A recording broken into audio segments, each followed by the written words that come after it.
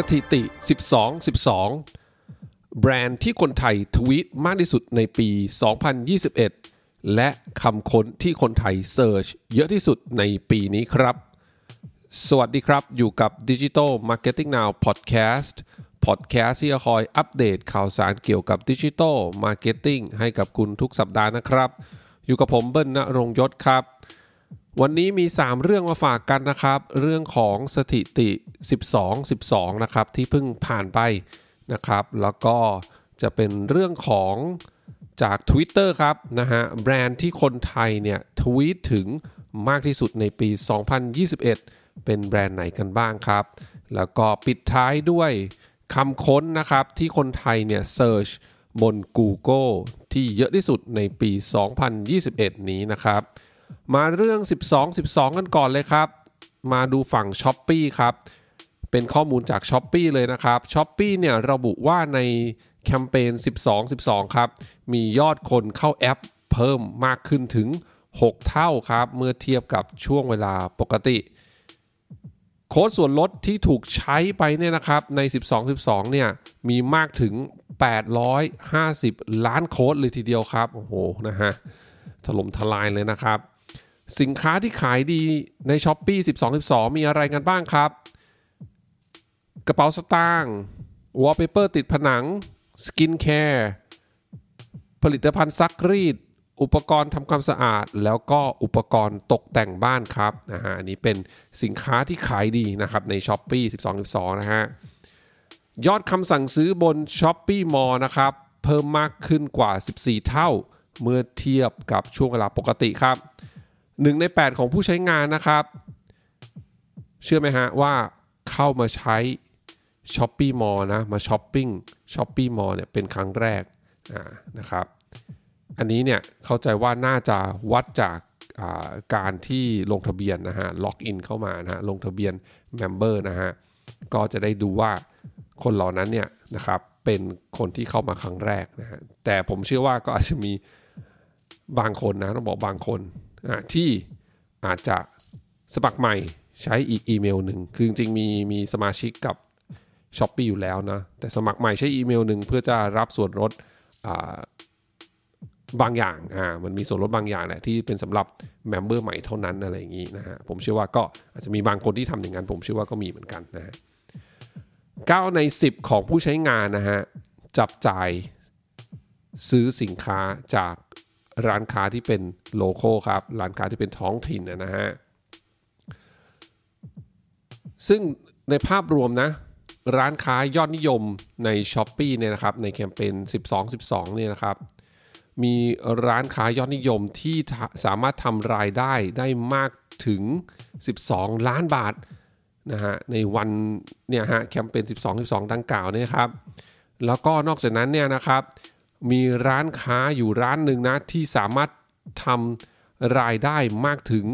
30 ล้านบาทในวันเดียวครับโอ้โหนะฮะแล้วก็ในปีนี้ครับนะฮะร้านค้าแล้วก็นักช็อปนอกเมืองใหญ่นะนอกเมืองใหญ่ก็คือนอกกรุงเทพนอกเชียงใหม่ภูเก็ตขอนแก่นและพวกนี้นะครับเป็นเมืองรองลงมานะครับเขาบอกว่าทั้งฝั่งร้านค้านะฝั่งผู้ขายแล้วก็ฝั่งคนซื้อเนี่ยนะครับ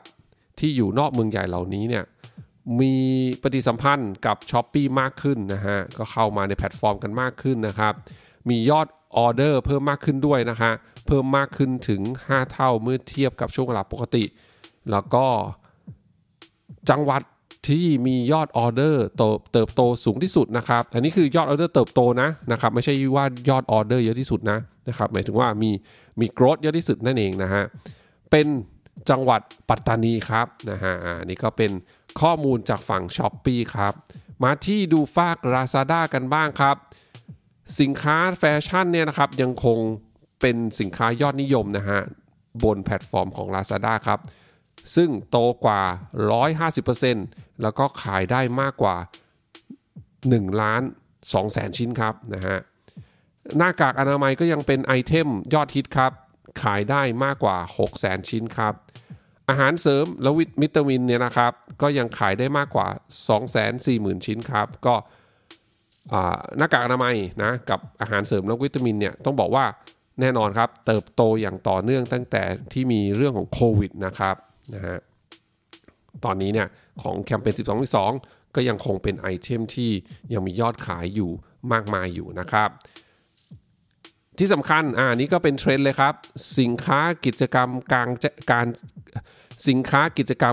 แจ้งครับนะฮะพวกอุปกรณ์แคมปิ้งต่างๆนั่นเองนะที่ตอนนี้เนี่ยต้องบอกว่าเป็นเทรนด์ของคนเมืองนะครับที่ท่องเที่ยวแนวแคมปิ้งนะครับนะฮะจากข้อมูลเนี่ย Lazada บอกว่าสินค้าเหล่านี้ครับขายได้มากกว่า 260,000 ชิ้นเลยทีเดียวนะครับก็เรียกได้ว่าเป็นฮอตไอเทมแหละนะครับในปีนี้นะฮะจากเทรนด์นะฮะการท่องเที่ยวในประเทศที่มันเพิ่มขึ้นนะครับเมื่อมีการปลดล็อกดาวน์แล้วนะฮะคนสามารถที่จะไปท่องเที่ยวกันได้มากขึ้นแล้วเนี่ยนะครับก็หลายๆคนก็เลือกที่จะไปท่องเที่ยวแนวแคมปิ้งครับจริงๆต้องบอกว่าแนวแคมปิ้งมันก็มีมาสักพักแล้วนะครับแต่ว่าผมก็เห็นว่ากระแสเนี่ยมันมาบูมจริงๆก็คือช่วงที่ปลดล็อกดาวน์แต่ละช่วง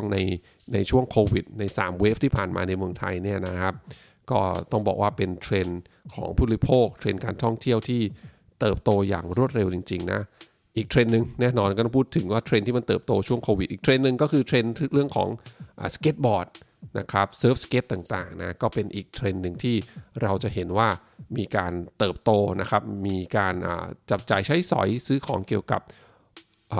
อุปกรณ์นะครับที่เกี่ยวข้องนะครับหรือว่าแม้กระทั่งตัวสเก็ตเองต่างๆนะฮะหรือว่าสถานที่นะที่มีลานสเก็ตต่างๆเนี่ยก็เห็นหลายที่เลยนะครับทั้งร้านต่างๆที่มีที่อยู่แล้วนะก็เพิ่มเรื่องของลานสเก็ตเข้ามาหรือแม้กระทั่งบางที่ก็สร้างขึ้นใหม่เลยก็มีนะฮะเช่นเดียวกับกิจกรรมกลางแจ้งนะฮะหลายรีสอร์ทก็เพิ่มสัดส่วนตรงนี้เพิ่มเข้ามานะฮะแต่ขณะที่บางที่ก็เป็นสถานที่ท่องเที่ยวรีสอร์ทเปิดใหม่เลยอะไรแบบนี้นะครับโอเคมาดูข้อมูลกันต่อครับของ Lazada นะฮะเสื้อกันหนาวครับขายได้มากกว่า 37,000 ตัวครับแล้วก็สินค้าคริสต์มาสครับขายได้มากกว่า 35,000 ชิ้นนะครับมาดูเรื่องของช่วงเวลากันบ้างนะฮะรู้ไหมครับว่าภายในตี2นะตี2ของวันที่12เดือนธันวาเนี่ยนะครับก็คือเข้า2ชั่วโมงแรกนะของแคมเปญ12.12ครับบน Lazada เนี่ยนะภายในตี2เนี่ยมียอดขายเกิน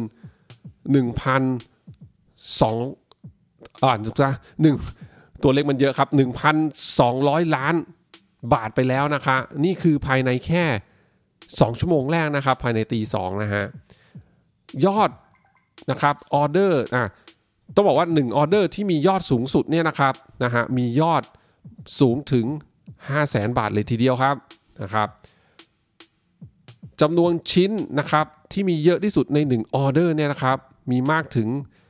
180ชิ้นครับผู้ขายที่ทำรายได้เยอะที่สุดใน12.12ของ Lazada ครับมียอดขายมากถึง70ล้านบาทโอ้โหนะฮะเมื่อกี้ผมบอกของ Shopee เนี่ยนะครับ1ร้านที่ได้ยอดขายเยอะที่สุดคือ30ล้านบาทใช่ไหมฮะแต่ว่าของ Lazada เนี่ยระบุว่าเจ้าที่ทำรายได้เยอะที่สุดเนี่ยมากถึง70ล้านเลยทีเดียวโอ้โหนะฮะนี่คือวันเดียวนะครับโอ้โหถึงบอกครับว่า e-marketplace อย่าง Shopee Lazada เนี่ยต้องบอกว่าถ้าเจ้าไหนแบรนด์ไหนนะทำอย่างถูกต้องนะยอดขายช่วงเมกาเซเดลเนี่ยถล่มทลายจริงๆครับนะฮะ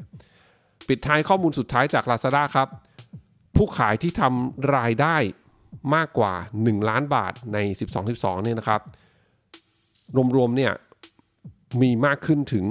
400% เลยทีเดียวนั่นหมายความว่าถ้าแคมเปญก่อนหน้านี้นะครับมีอยู่100ร้านค้าที่สามารถทำรายได้ใน Mega Sale Day นะฮะต่อร้านเนี่ยได้1ล้านบาทเนี่ยใน12.12เนี่ยนะครับจาก100ร้านเมื่อแคมเปญที่แล้วตอนนี้เนี่ยเพิ่มเป็น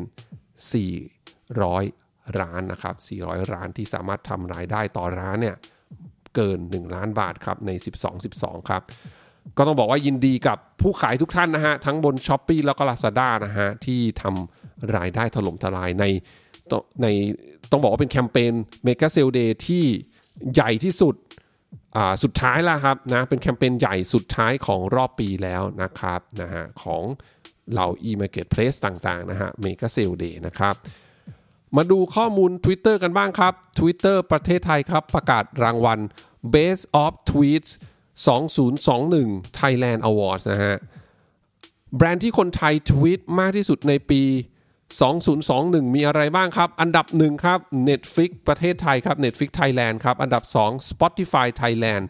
อันดับที่3 VTV Thailand ครับอันดับที่4 Shopee Thailand อันดับที่5 Lazada Thailand อันดับที่6 AIS ครับอันดับที่7 Disney Plus Thailand อันดับที่8 Data นะฮะอันดับที่9 Google Thailand แล้วก็อันดับที่10 Joox Thailand ครับนะครับต้องบอกว่า Top 5 เนี่ยนะครับเป็นแพลตฟอร์มของต่างประเทศทั้งหมดเลยนะครับ Netflix Thailand Spotify Thailand VTV Shopee Thailand Lazada Thailand นะฮะก็จะบอกง่ายๆว่ามี2เรื่องก็คือเรื่องของ Entertainment นะครับแล้วก็เรื่องของShopping นั่นเองนะครับมาดูที่ฝั่ง Google กันบ้างครับ Google Year in Search นะครับปี 2021 ครับในประเทศไทยเนี่ยครับคำค้นหายอดนิยมนะครับ10อันดับแรกครับอันดับ1ครับเราชนะครับอันดับ2คนละครึ่งอันดับ3 Popcat อันดับ4วัคซีนโควิดอันดับ5 Secondary Grading System นะฮะผมก็เห็นข้อมูลนี้นะครับจาก Google ว่าติดในอันดับ5คนที่เสิร์ชเยอะที่สุดเป็นคำเสิร์ชที่มีคนค้นหาเยอะที่สุดก็เลยไปหาข้อมูลเพิ่มเติมว่าไอ้เจ้า Secondary Grading System คืออะไรนะครับก็เป็นข้อมูลเกี่ยวกับระบบการประเมินผลการเรียนรูปแบบใหม่นะฮะของกลุ่มมัธยมศึกษาทั่วประเทศนะครับโดยสำนักงานคณะกรรมการศึกษาขั้นพื้นฐานกระทรวงศึกษาธิการนะก็เข้าใจว่าน่าจะเป็นข้อมูลที่เรานักเรียนแล้วก็ผู้ปกครองนะครับที่มีลูกเนี่ยนะครับเรียนอยู่วัยมัธยมศึกษานะก็เข้าใจว่ามาเสิร์ชหาข้อมูลเพิ่มเติมกันเกี่ยวกับ secondary grading system นี้นะครับอันดับ6ครับม.33 เรารักกันอันดับ7โควิดวันนี้อันดับ8อาการโควิดอันดับ9กระเช้าสีดาแล้วก็อันดับ10ลอยกระทงออนไลน์ครับถ้ารวมๆนะ10อันดับนะครับคำค้นที่มีคนเสิร์ชเยอะที่สุดในประเทศไทยในปี2021นะฮะก็ไม่พ้นเรื่องของโควิดครับนะก็ทั้งเรื่องของวัคซีนนะเรื่องของอาการโควิดนะฮะรวมถึงต้องบอกว่าเป็นโทปิกที่เกี่ยวข้องต่อเนื่องจากเหตุการณ์โควิดนั่นเองนะก็คือเรื่องของมาตรการต่างๆนะหรือว่าโครงการต่างๆที่ภาครัฐเนี่ยทำออกมาเพื่อเยียวยาประชาชนนะที่เกี่ยวเนื่องจากเหตุการณ์โควิดนะก็อย่างเช่นเนี่ยนะอันดับ1อันดับ2แล้วเราชนะคนละครึ่งนะฮะม.33เรารักกันแบบนี้นะฮะนอกจากนั้นก็จะเป็นเกี่ยวกับบันเทิงแหละนะฮะ Popcat นี่ก็บันเทิงแน่นอนนะฮะแล้วก็ละครชื่อละครนะฮะแล้วก็มีเรื่องของการศึกษามาในอันดับ5นั่นเองนะ Secondary Grading System นะครับ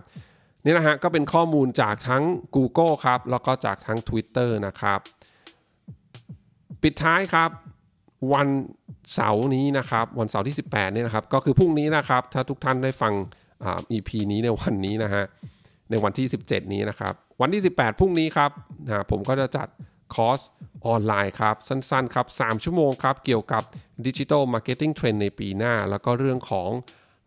การที่เราจะทำยังไงฮะให้ผู้บริโภคเนี่ยนะครับยัง engage กับเราบนโซเชียลมีเดียนะสำหรับเราที่เป็นนักการตลาดเป็นมาร์เก็ตเตอร์เป็นแบรนด์นะที่ต้องการขายของนะครับสื่อสารกับผู้บริโภคบนโซเชียลเนี่ยทำยังไงให้เขาเนี่ยยังอยากที่จะมีปฏิสัมพันธ์กับเรา engage กับเรานะครับในยุคที่มีข้อมูลนะฮะต่างๆบนโซเชียลมีเดียแล้วก็มีเรื่องที่ผู้บริโภคเนี่ยนะครับแบ่งเวลาที่จะทำบนโซเชียลมีเดียเนี่ยมากมายอยู่แล้วนะเราจะทำยังไงให้แบรนด์ของเรานะครับสินค้าของเราบริการของเราเนี่ยยังคงเรียกได้ว่าเป็นที่น่าสนใจกับผู้บริโภคอยู่นะครับก็ท่านใดที่ลงทะเบียนแล้วนะฮะก็เดี๋ยวเจอกันพรุ่งนี้ครับแต่ว่าท่านใดที่ยังไม่ได้ ลงทะเบียนนะฮะและสนใจนะครับ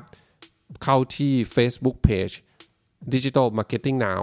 Podcast ได้เลยนะครับก็Pin to Top ให้แล้วครับนะฮะข้อมูลเกี่ยวกับคลาสครั้งนี้นะครับพรุ่งนี้นะฮะเริ่มตั้งแต่บ่ายโมงตรงเป็นต้นไปครับทาง Zoom นะฮะเรียนกันออนไลน์ครับอีกเรื่องนึงครับต้องฝากว่าครั้งหน้านะวีคหน้าเนี่ยนะครับอาทิตย์หน้าเนี่ยผมจะขออนุญาตหยุด1 EP นะครับนะฮะเดี๋ยวกลับมาเจอกันอีกครั้งในอาทิตย์ถัดไปนะครับดังนั้นก็ขอบคุณทุกท่านมากที่รับฟังใน EP นี้นะครับเดี๋ยวครั้งหน้านะอีกอาทิตย์นึงนะครับนะเจอกันอีก2 อาทิตย์นั่นแหละนะเป็นเรื่องอะไรครับมาคอยติดตามกันครับสำหรับวันนี้สวัสดีครับ